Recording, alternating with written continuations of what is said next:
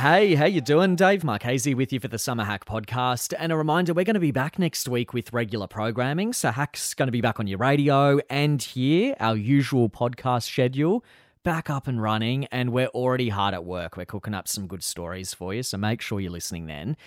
But hopefully you're making the most of summer now. And maybe you've recently found out over the warmer months that some of your mates have got some exciting news. They're getting married. And you're getting ready for some weddings this year, because we know a lot of people postponed their big days for this year, for 2023, because COVID, lockdowns, it was all pretty unpredictable. Everyone was like, we'll make it safe and push it back a bit. Can be pretty exciting. Can also be intense though.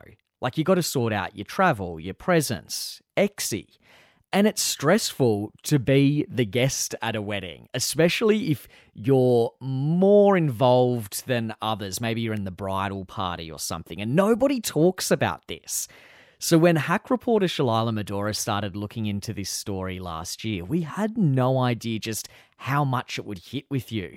We had the text line exploding, people calling in, phones off the hook. Without doubt, one of our most popular stories last year. Young Aussies saying they're sick of spending sometimes thousands of dollars on trying to make their friends' unrealistic dreams come true. We spoke to a relationships expert on how you can deal with these awkward conversations with your friends. But first, Shalila had a chat with some Hack listeners about the crazy amounts of money that they've spent on other people's weddings. Josie didn't hesitate in saying yes when her bestie asked her to be in her bridal party. I was stoked that she had asked me to be a part of her wedding. I was so happy. She thought it was going to be a pretty chilled affair, but boy, was she wrong. I was left out of pocket $4,800 by the end of it. The wheels started falling off when Josie realised the expectations her friend had for her hen celebration. It was so elaborate. Her friend insisted on a 3-day weekend to be designed by a party planner. A nice dinner, she wanted a wine tour, party bus, wanted a night out on the town after that, wanted everyone to have matching pyjamas, spa night, so people had to bring face masks. She wanted a cocktail competition. I had to borrow money from family to help cover my cost. And that was just the hens. It got worse in the lead up to the wedding, when the bride and groom expected the bridal party to pay for their food and drinks. Then there was the cost of the accommodation. We were all paying close to $600 each per night. We had to stay there for 3 nights. The bride has lost friends over this whole thing. A few even pulled out of going to the wedding altogether. If she is just gonna be so self-absorbed and so self-centered, I don't think she'd be able to see my side of the story and be able to rationalise how she was acting. Even though Josie's still friends with her, the whole experience has left her scarred. And I think if someone was ever to ask me to be in their wedding again, I would say no. It's just too expensive.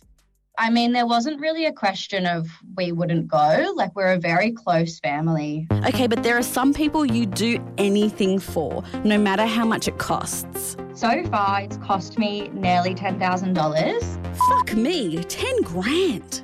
Sophie from Naarm, Melbourne, only has one brother. So when he decided to get married in Cartagena, Colombia, she said yes, no questions asked. You can be unhappy about something, but know that you still have to do it and still be willing to do it. It's costing her an absolute fortune. The flights are going to cost $4,500 return.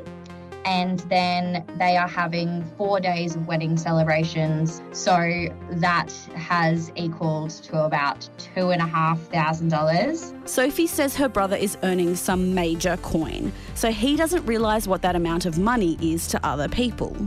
For Sophie, though, it's a commitment of its own. It's all coming out of my savings account. That's been going towards a house deposit. So a small Indian wedding would last at least 3 or 4 days and would have a minimum of about 300 to 400 guests. The expectations around weddings are often steeped in culture. When I actually went to a Western wedding, I thought, oh my God, is this it? Is this the wedding? Nisha from Naarm says in Indian weddings, people are keeping a close eye on how much money you give as presents. I can remember my parents having this notebook in which they would write down who had given how much money at various weddings in their family, so that when they attended a wedding in that person's family, they would return that present. That might sound weird to you, but heaps of cultures do something similar. Our very own Dave Marchese says that's common in Italian weddings too. Back in the day, that's where your obligations as a guest would end. But Nisha says that's changing now. That's how the sort of expense for a wedding guest adds up. Ultimately, it's up to individuals to decide if they want to be part of these huge celebrations. We've been invited to 3 separate destination weddings from 3 separate friendship groups. Tom from Ghana, Adelaide, has decided to prioritise these friendships, even over other big life decisions. Very recently we came really close to a house that we really loved, but at the same time a couple of these destination weddings were announced, and we decided that instead of stretching our budget really thin with mortgage repayments, with interest rates going up, it was not worth the financial stress, and we'd rather be able to enjoy our friends' weddings. So Tom and his partner have pulled out of buying a house for now. For them, travelling post-COVID and getting to enjoy close friends' weddings is way more special. Money comes and goes, houses come and go, there'll be other houses. We'll earn other money, but our friends have chosen those specific dates and locations for their weddings, and so we've planned around that. Hack on Triple J. Shalala Medora there, and whoa, we need to open the text line floodgates on this one. There's so many messages coming through. Someone says, I was out of pocket $6,000 for a friend's wedding as a bridesmaid. Now on her second marriage, I've been asked to do it again. Another person says, I was a bridesmaid for my brother's wedding and I forked out about $1,000 for 3 dresses and alterations for the dresses, hands, hair and makeup and wedding gifts. There was no thank you, no appreciation. That was Laura in Melbourne. And someone else says, I wonder if these expensive wedding people are the same ones who give out a shopping list for their birthday a few months in advance. It could be. Bryce and Ebony was speaking about that a few weeks ago, and they're pretty annoying as well. But we're sticking to the weddings and big events. I want to talk to someone who can give us some advice on how to navigate these really tricky conversations with mates. Fiona Bennett's from Relationships Australia, and she's with us now. G'day, Fiona. Thanks for coming on Hack. Hello, you're very welcome. This is such an interesting and quite controversial topic on the sounds of the input you've got. It's very controversial. Weddings are all about building and cementing relationships, but it sounds like they can also tear them apart. Why do people get so caught up in the spectacle of a wedding? Well, it's interesting really, isn't it? Because a wedding is the whole celebration, isn't it? It feels very public. You know, the couple is saying, hey, this is us. Look at us. They are, and they want people to know all about it. They want to feel like a celebrity for a day, I think. A lot of couples have this dream day in mind, Fiona, and they think that the more money they spend, the more elaborate it is, the better it's going to be. Is that just a recipe for disaster?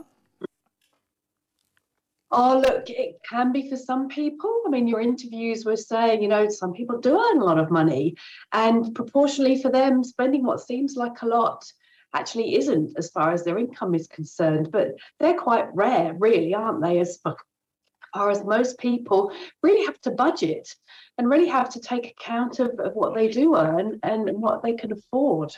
Some people on the text line, one says, I paid $2,500 for a friend's wedding, pulled out as a bridesmaid the night before the wedding because of her behaviour, not friends anymore. Ow. Another person says, me and my fiancé are getting married in Ireland by ourselves.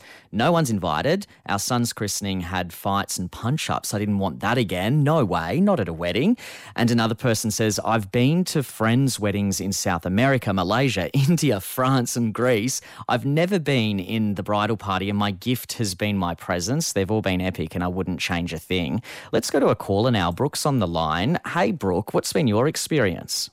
Hey, so I worked in the wedding industry for over 10 years, and sort of as Instagram grew, from what I saw working as a wedding planner, was it really put the pressure on a lot of people to go bigger and better and, you know, get those really Instagram-worthy kind of photos. And you saw people trying to one-up each other? Yeah, and I saw a lot of people really sort of pushing their budget further than they wanted to so they could get the right, you know, look and that kind of thing. Very interesting, and you have a very unique insight as a former wedding planner. Brooke, thank you very much for that. I want to go back to Fiona Bennett from Relationships Australia. Fiona, how should you approach a friend if what they're asking you to spend is just too much and you really can't afford it?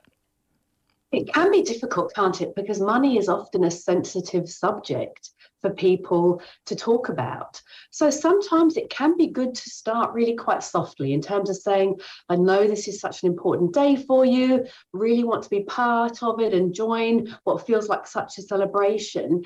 You can even sometimes say something like, it feels awkward for me to say this to you, given we're friends, but I thought you'd understand, or I thought you'd want to know, kind of my situation in this. And what about if you've already had a big fight with someone? Like, we're hearing from people on the text line now who are saying, yeah, I haven't spoken to my former best friend for years because of a big blow up we had over weddings.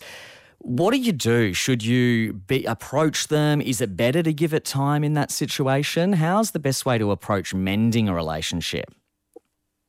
Yes, really great question, because it can sit really difficult with us, can't it? As far as this doesn't feel right. I feel like there's so much I would like to say, but is it right to, or when is the good time to? And it depends on the friendship that you had leading up to the big fight and quite how that played out.